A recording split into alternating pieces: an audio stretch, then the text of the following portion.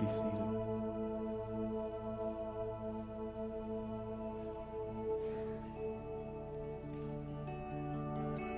My name is Joe Sexton. I'm married to Tracy Sexton. We have 2 kids, Brody and Avery.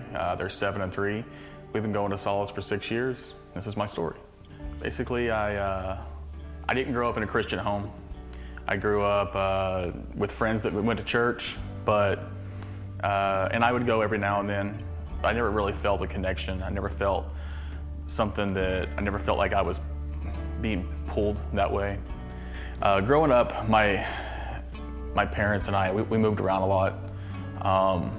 It was hard for me to make friends.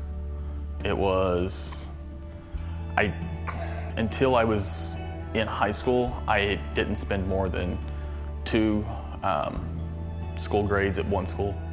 People made fun of me a lot. I was always the new kid. I didn't really feel like I fit in. And then when I kind of had this little stack of magazines that I could show my friends, and I became a cool guy. My very first experience with pornography actually developed when I was probably 8 or 9 years old. I found a magazine, and I looked through it. It was kind of cool. I would show it to my friends, and I became like the cool guy. And then fast forward to high school, the internet became a little more prevalent. You could see stuff online. You're taught to fit in, and all my friends were having sex, and they were doing drugs, and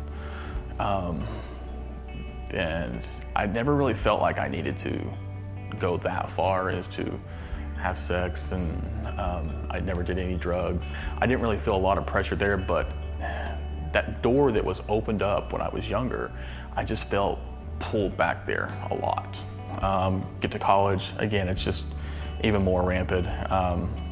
My wife and I met right before I went to college. She has been a Christian basically her whole life. Still don't really understand what she saw in me. I was a lost person, and she saw something, and I'm thankful she did. But she made me want to be a better person. She's the one that made me want to be a Christian. I knew that she was worth a lot more than marrying somebody that wasn't. So I started going to church with her. I started seeking that a little more. And I felt like I was in a good place. I felt like I was saved. I had asked God in my heart, but I still didn't see anything wrong with viewing the stuff that I was viewing. To me, it was something I did by myself. I could view it when nobody was home. I could view it when my wife went to bed or something. But I just felt pulled to look at it a lot. I would find myself. We had cable, and I knew on Friday and Saturday nights they would show movies with a lot of nudity in them, and I would find myself looking forward to that for the weekend. I would be excited when my wife would go to the store without me, so I could view it without her knowing. And immediately afterwards, I would feel shamed. So, there's not many things that you do that you get that immediate gratification and then you feel shamed right afterwards. That there's not many things that you could do that with that are good. Looking back on it, I'm like, what in the world was I thinking? But I facilitated a Solace group at Solace back when they were home teams at the time, and we were going through a book that Craig Rochelle wrote called Fight, and through that book, I just really felt God pulling on my heart, saying that I need to stop this. I need to direct my attention to my wife. I need to fight those urges, and that's was kind of the premise behind the book there. And so I did. I decided to stop. I kind of just quit. I started praying about it a lot more, and I shared it with the group, which was kind of hard for me to do. And I told them, I said, and tonight when I get home, I'm going to tell my wife. And that was one of the most difficult things I ever did. So I get home that night and I tell my wife, and I think I'm setting up this big story. And I almost was trying to defend myself ahead of time. And then when I got done telling her, she says, I know. She knew the whole time. And instead of confronting me, she just prayed for me, because she knows that I have a combative heart, and if I feel pushed, I run away. So she didn't push it. She just prayed, and it worked. So and then like I said, I shared with the guys in the group, and I had a couple guys afterwards tell me that they struggle with the same thing, and I didn't know that. And I was like, well, that's going to help. I need like accountability. I need somebody to be able to talk to. You're always going to have the support of God. You've got that relationship with Him. You can talk to Him. But having a physical person there to talk to and lean on, it really helps. Like I said, I've got a couple different ones. I've got the people that from my solace group that I still visit with about things. I've got a connection at work, and I actually have my wife I confide in. Like I said, she's actually my best friend, and it's brought us closer. It's made our relationship tighter, because we know that there's no boundaries. All of my heart is all of hers, and all of her heart is all of mine. It's important that once you know that there is an issue there, you need to seek out those other people that are struggling, or have struggled in the past, and they're going to be able to help get you through it. It's not just the pornography, it's addiction in general. Once you are exposed to something, I was exposed to those images. Someone else was exposed to alcoholism. Someone else is exposed to drugs. Once you're exposed to that, you can't unsee it. You can't unfeel what you felt. And even though you can suppress it and try to move forward through prayer and surround yourself with the right people, there's always those urges. And those urges are natural. It's okay. It's understandable. You have those urges, but where Christians can separate themselves is that we have someone else to lean on, and it's God. You can't go anywhere and not see a billboard, a commercial, hear a music video, and you just see images, and even just scrolling through Facebook, you see images and it triggers it, and it's like, I would like to view more of that, or at a deeper level. But I don't. I used to. And, I look back on it now, and I didn't realize it at the time, but it really affected the intimacy between me and my wife. It robbed us of that intimacy. Instead of me going to bed when my wife went to bed and being with her, I was staying up and I was viewing other people. And that's awful to think about now, but I didn't realize what I was doing at the time. It affects more than just me. And that's what I want everybody to know, is that it doesn't matter what your addiction is. It doesn't matter how much you think you're alone when you do it. You're not. Maybe it's not pornography. Maybe it's alcoholism. Maybe it's gambling. Maybe it's just lust. Maybe it's hate. There's things that we all struggle with. And there's a vice, and it doesn't really matter the vice, but there's a way out of it. There's a way out. The thing I love about Solace Church is we're not afraid to talk about the hard subjects. We get that from our pastor. I'm not sure at any other place I would feel safe talking about something as taboo as pornography addiction. But Solace is a family, and it's a supportive family. And it's real life. So. Well, good morning, Solace Church. Thank you so much for being here today as we're in week 2 of our series called This Is My Story. And if you're a guest, thank you for choosing to be here this week. We're going to be talking about some sensitive information and material. And so viewer discretion is advised for the rest of the service. It won't be too personal. It won't be too much, but just want you to know that that's going to be a little bit of our content moving forward. If you're watching online at solacechurch.com, we always say thank you for being a part of our online community, but I can't wait to see you here on campus very soon as well. So I hope that you'll join us at one of our morning services here on campus. Before I talk about Joe's story, and by the way, Joe Sexton, thank you for sharing your story with us.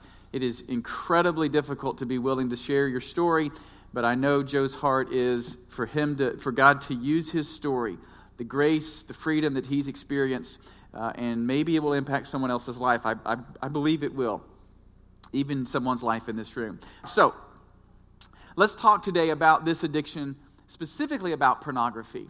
I was first exposed to internet pornography or inappropriate stuff online when I was 17. Now, I had seen nudity before growing up. We had HBO in my house, and I saw several movies. And actually, and I won't give you all the details, but we had a little scenario with my brother and cousins and friends. We knew where a stash of pornographic magazines were, and they didn't let me see them because I was really young, but I was the lookout for them while they went and watched. And sorry, Mom and Dad, you may not have known that. But I remember at 17, I was first really exposed to the internet and the dangers of the internet. We had AOL, dial-up internet. Some of you teenagers have no clue how good you have it. It was dial-up, you logged in, all those, weird noises that it made while it was connecting, and then AOL, welcome. And you always were praying for the moment when you had mail, because then it would say, you've got mail. It was just amazing experience. So slow.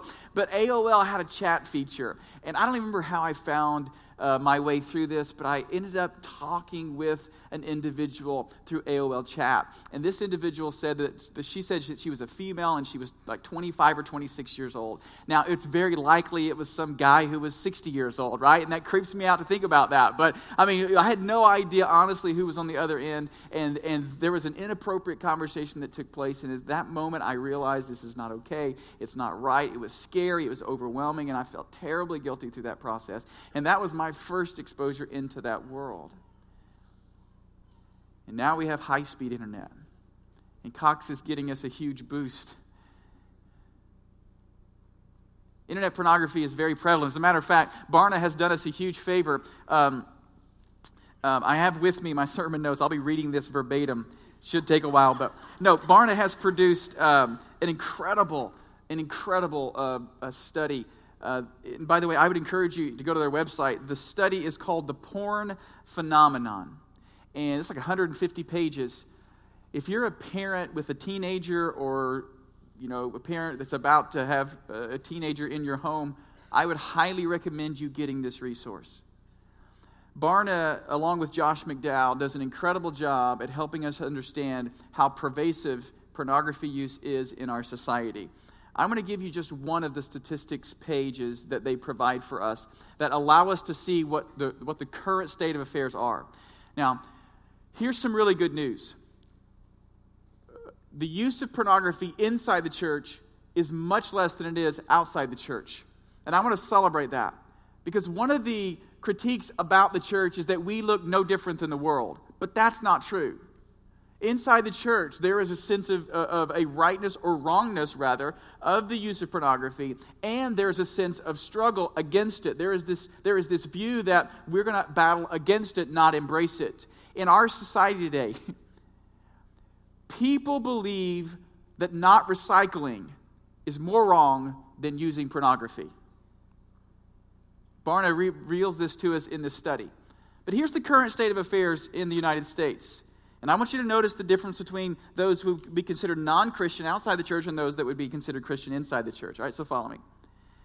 Males who are not practicing Christians, ages 13 to 24, so teenagers to young adults, 72% of them use pornography regularly. The next highest group are males who are non-practicing Christians, who are 25 or older. 55% of them use pornography regularly. Now, the next highest group, and we should all take note inside the church today, males who are practicing Christians, ages 13 to 24, 41% of them use pornography regularly. It's inside the church. It's sharply different than outside the church, but it's still a common practice of teenagers and young adults within the church. Females, the next highest group, non-practicing Christians, ages 13 to 24, 36% use pornography regularly. It is not just a man's problem. It's a huge misnomer. The next highest group would be males practicing Christians, ages 25 and over. 23% of them use pornography regularly. The numbers drop pretty significantly from this point forward for females. Females who are 25 or older who are not practicing Christians, 17% of them use pornography regularly. And the last two groups, females who are practicing Christians, who are 13 to 24 years of age, 13% of them use pornography regularly. And I know that seems like a small margin compared to the other numbers we've just heard, but 1 in 10 teenage or young adult girl in the church uses pornography regularly. The last group is females who are practicing Christians who are 25 and older. Only 5% of them use pornography on a regular basis. Again, as I said, I would highly recommend you getting this research by George Barna. It is an incredible read. I think it's important for every family to at least consider this information. So that's the current state of affair. This is where we are in our society. This addiction is very prevalent. One of the things that I've done at Solace Church over the years is talk about the importance of boundaries in fighting against pornography. And I think boundaries are critically important. I appreciate Joe's comments about having a circle of friends and accountability group. I think all that is critically important. Internet filtering and content protection is also very important as well. I would say if you have a teenager in the home, you better be monitoring their internet activity, even on their phone. Sorry, teenagers, I know this is uncomfortable. I just think it's a good idea because of how prevalent and available the information is. But I don't want to talk to you today about boundaries. As important as they are, I want to take a different approach this morning. Because I think this is the part that most people don't talk about. I think there's a spiritual component here, but I also think there's a physiological component that maybe you've not heard about that would be helpful if you're battling with any kind of addiction, but primarily today speaking of pornography. So let's talk about that. What is pornography? What is the addiction of pornography? Here it is. Pornography is taking something that God meant for good and distorting it for some selfish motivation, even if that motivation in and of itself is purely good. So pornography is taking what God created for good, which is intimacy, and trying to find a shortcut or an alternative path to achieving intimacy. God has designed sexual intimacy for a husband and wife in a marriage relationship. Pornography finds a way to try to achieve that apart from that relationship. But as anyone who's ever viewed pornography and has ever experienced that world, you know it is no substitute. As a matter of fact, one of the things we should learn from Joe's story, and one of the things we should learn in general about addiction, is that addiction never fully satisfies. And the reason why addiction can never fully satisfy is because, again, addiction is simply taking something God created for good and distorting it or perverting it and using it in a way that actually brings destruction. That's what it does. And so addiction cannot ever satisfy because it's a distortion of what God created for good. All right, so that's the platform of our understanding. So let's build on that. How is it that someone who battles with pornography can be freed from the use of pornography? Let's talk about that. So, with this idea that addiction can never fully satisfy, think about Matthew chapter 5, verse 6. These are Jesus' words. He's preaching this incredible message, probably the greatest message ever delivered to humanity. Of course, Jesus would have done that. The greatest message ever delivered to humanity comes from Matthew chapter 5. These are Jesus' words, and he lists for us a series of what's called Beatitudes. And one of these Beatitudes is found in verse 6, and it says, "Blessed are those who hunger and thirst for righteousness, for they will be filled." Do you see the competing ideas? Addiction, a distortion of what God made for good, never fully satisfies. There's always an emptiness after engaging in the addiction. But hungering and thirsting for righteousness can bring a satisfying feeling effect that cannot be found in the addiction. Do you see the competing ideas here? All right, now, when people view this verse, this seems like baggage. They go, "Oh my gosh, I got it." Okay, so it's obvious to me I'm just not trying hard enough. Okay, so tomorrow I promise I'll try harder to overcome this. I promise, Matt, I'm a good Christian and I do love God, and I'll show you how hard I try, or by how hard I try, that I really love Jesus. Really, it feels overwhelming, doesn't it? Like one more thing I have to do. Let me free you for a moment, okay? I think what Jesus is getting at here is a hungering and thirsting not for acts of righteousness in and of themselves, but for a sense of righteousness. Let me explain to you what that means. Righteousness really is larger than just doing. Righteousness is really about three different concepts. It's about standing, about being, and then about doing. And if you miss any of these, you miss the heart of righteousness. When Jesus says we should hunger and thirst after righteousness, he's speaking of a desire within us to achieve or to experience what righteousness really is. What is righteousness? Threefold. Number one, it's right standing. That is, because of what Jesus did for me in the cross, God declares me righteous. That is my identity. Right being, that is, I'm in a right relationship with God ongoing. It's not just that God declared me righteous, but that I have an ongoing, abiding relationship with my Father. It is a right standing with God. And hear me, out of the overflow of my standing and being comes my doing. Most Christians feel like righteousness is simply about doing, and it's a heavy burden no one can bear. Righteousness flows from standing, being, and then to doing. Your behavior and your freedom from addiction will not come simply from trying harder to be righteous. It will come from understanding my identity, abiding in this relationship with Christ, and then experiencing the freedom that comes. Now, all right, so that's good theology. You ready? Now, here's what I know about anyone that has an addiction. What I just said to you seems like, first of all, it seems a little bit foreign, and it also seems impossible. So I'm going to say a couple things, and you're not going to believe me, and I know you're not going to believe me because I've already preached this once, okay? So I know you're not going to buy into what I'm about to say, and I'm okay with that, but don't leave the room.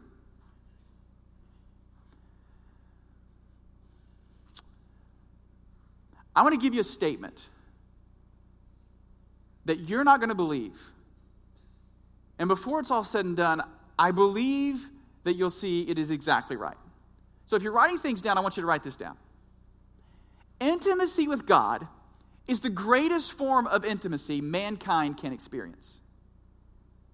Now, in light of what we just learned about Matthew chapter 5, if I am in a right relationship with God, I'm receiving the intimacy that is the greatest form of intimacy. It produces a greater high and a greater sense of satisfaction than pornography could ever create for me. I know you don't believe that. I know, it's okay. But it does. And when I find intimacy with God, then out of that can flow correct forms of intimacy in relationships that God has ordained.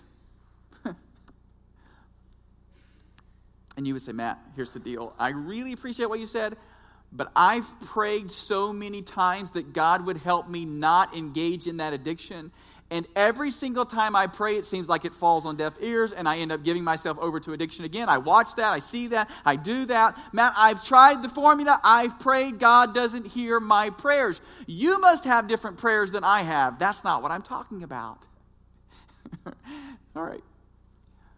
I'm saying to you that time alone with God, abiding in his presence, being with him, and allowing the Spirit to commune in my heart actually is the picture of intimacy. And it is fulfilling and it is lasting. As a matter of fact, when you experience that, any perversion of intimacy outside of that seems disgusting. All right, now, you don't believe me? Do you know why you don't believe me? Because the power of addiction is believing that that is the greatest form that I can experience. Nothing could be greater than that. All right. Now, let me tell you something that is so powerful. When I read it, I was blown away. Now, I'm going to give you an insight physiologically in just a moment that I wish that I would have heard about. I'm not old, I'm 38, but I wish that I would have heard about this when I was 17 and chatting with the 60-year-old man that I thought was a 25-year-old woman, all right? I wish that I had that. I know, that's weird. Oh, my gosh. Let me just read it. This comes from the research. It's so good. The question was asked an individual in this process who's an expert in this field. Listen to these words. I think the problem behind the problem to almost all brokenness in the world is commodification. It's a big word. He'll explain it in just a moment. Of another human. We use, abuse, and exploit others or other humans for the thing we want. Money, power, satisfaction, or whatever. The minute a human becomes a stepping stone for something or to something else, that's the minute you turn the most glorious thing in the world, another human, into a product or commodity. I think the problem of porn starts there. He says in this, I read a quote somewhere that said something like, success happens when a guy looks away from porn, not because of shame, but when he has such a high view of women that it's nearly impossible to get aroused from their exploitation. Do you see the shift? It's not about some guilt-ridden reason to leave. It's about, I've been with the Father, and he has revealed to me the greatness of his glory and the greatness of his creation, and I don't want to distort that. Now, as I said, I know that you're struggling to believe this morning that you could ever be that because addiction feels like a trap, a prison. There's no way of thinking differently. There's no way of doing life differently. Lo and behold, research comes along right side of Scripture. Technology advances to the point where we can begin to study the brain at a level we've never been able to study it before. And for the 6 other people in the room who like the geeky stuff that I'm about to read, stay tuned.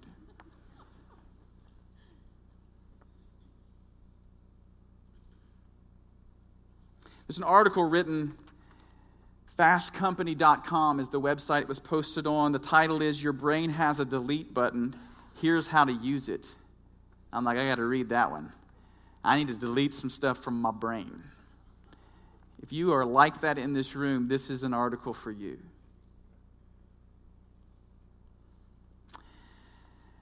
This is the way it starts. There's an old saying in neuroscience, neurons that fire together wire together. Have you heard that before? That's not new. I've heard that for many, many years. This means the more you run a neurocircuit in your brain, the stronger that circuit becomes. Stop for a moment. I'm going to give you some imagery here because it's really important. What scientists have discovered is that once you engage in an activity or once you learn something new or once something new is presented to you, there's a pathway that is formed in your brain. Neurons fire together. The synapse, the transfer of that information draws those neurons together so that there's a pathway that is created. So that, this article is going to say this, so that practice can make perfect. In other words, the pathway is created. And the more that pathway is used, the stronger that pathway becomes. So, in terms of pornography, I wanted to use this imagery for a moment. In terms of pornography, the first time, by the way, that's important to say if you're writing things down. This is the point. This is what we're going to see. Your brain can literally be rewired. Watch this in this imagery. In terms of pornography, I want to show you this image. This picture right here is a picture of a pathway. Now, this image represents what pornography use looks like over the course of a month. You look at pornography once or twice or 3 times. You form a pathway. This is not very well developed, but it's defined enough that you can travel down it, you can see the road. You give yourself over to pornography for months and months and even a couple of years, and the pathway looks more like this. Easily traveled, heavily traveled, chemicals that produce the high easily travel down this road. This has built a very strong pathway. Those who have been addicted to pornography, or any addiction, by the way, for 10, 15, 20, 30 years, this is the way your brain looks. That pathway of addiction is so wide, so strong, so powerful that you cannot imagine your life in any other context. Trying to overcome it seems impossible in itself. Believing that there is a greater intimacy in a relationship with God than what that gives you is truly almost impossible for you to embrace. That's what this study shows. That's what's been fleshed out, and it's true in our lives. Now, take that imagery for a moment and just listen. For years, the article goes on to say, this has been the focus for learning new things, strengthening these pathways. Allow me to learn how to do things better, allow me to gain more information. But as it turns out, now here's where you want to tune in. The ability to learn is about more than building and strengthening neurological connections. Even more important is our ability to break down the old ones. It's called synaptic pruning. Here's how it works. Imagine your brain is a garden, except instead of growing flowers, fruits, and vegetables, you grow synaptic connections between neurons. These are connections that neurotransmitters like dopamine and serotonin and others travel across. Glial cells are the gardeners of your brain. They act to speed up signals between certain neurons. But other glial cells are the waste removers, pulling up weeds, killing pests, raking up dead leaves. Your brain's pruning gardeners are called microglial cells. They prune your synaptic connections. The question is, how do they know which ones to prune? Did you follow that? In your brain, there are cells, glial cells, and they are pruners. They are searching through your brain to try to figure out which pathways to remove. It's the delete button for your brain. How do they know which ones to use? Here's what the story goes on to say. Researchers are just starting to unravel this mystery, but what they do know is that the synaptic connections that get used less get marked by a protein, C1q, as well as others. When the microglial cells detect that mark, they bond to the protein and destroy it or prune the synapse. All right, now, this is how your brain makes the physical space for you to build new and stronger connections so you can learn more. You ever felt like you were overloaded in your brain? You ever felt like that before? Like you learned so much new information, maybe even right now you're like, I don't know if I can process all this, right? So what your brain is doing is gathering all that information. But at some point, your brain has the ability to search through all these different pathways and say, that one's not needed, that one's not needed, that one's not needed. And this incredible pruning process takes place. Now, I don't have time this morning to read to you how important sleep is into this, but this survey says that this article says the pruning process takes place when you sleep. If you heard nothing else today, go to bed and sleep, all right? That's going to be critical to this. Just rest. That's when the pruning takes place. Now, the end of this section where it talks about sleeping, this is the conclusion of that part that leads to the ultimate conclusion of the article. Listen. Thinking with a sleep-deprived brain is like hacking your way through a dense jungle with a machete. It's overgrown, slow-going, exhausting. The paths overlap, those pathways, and light can't get through.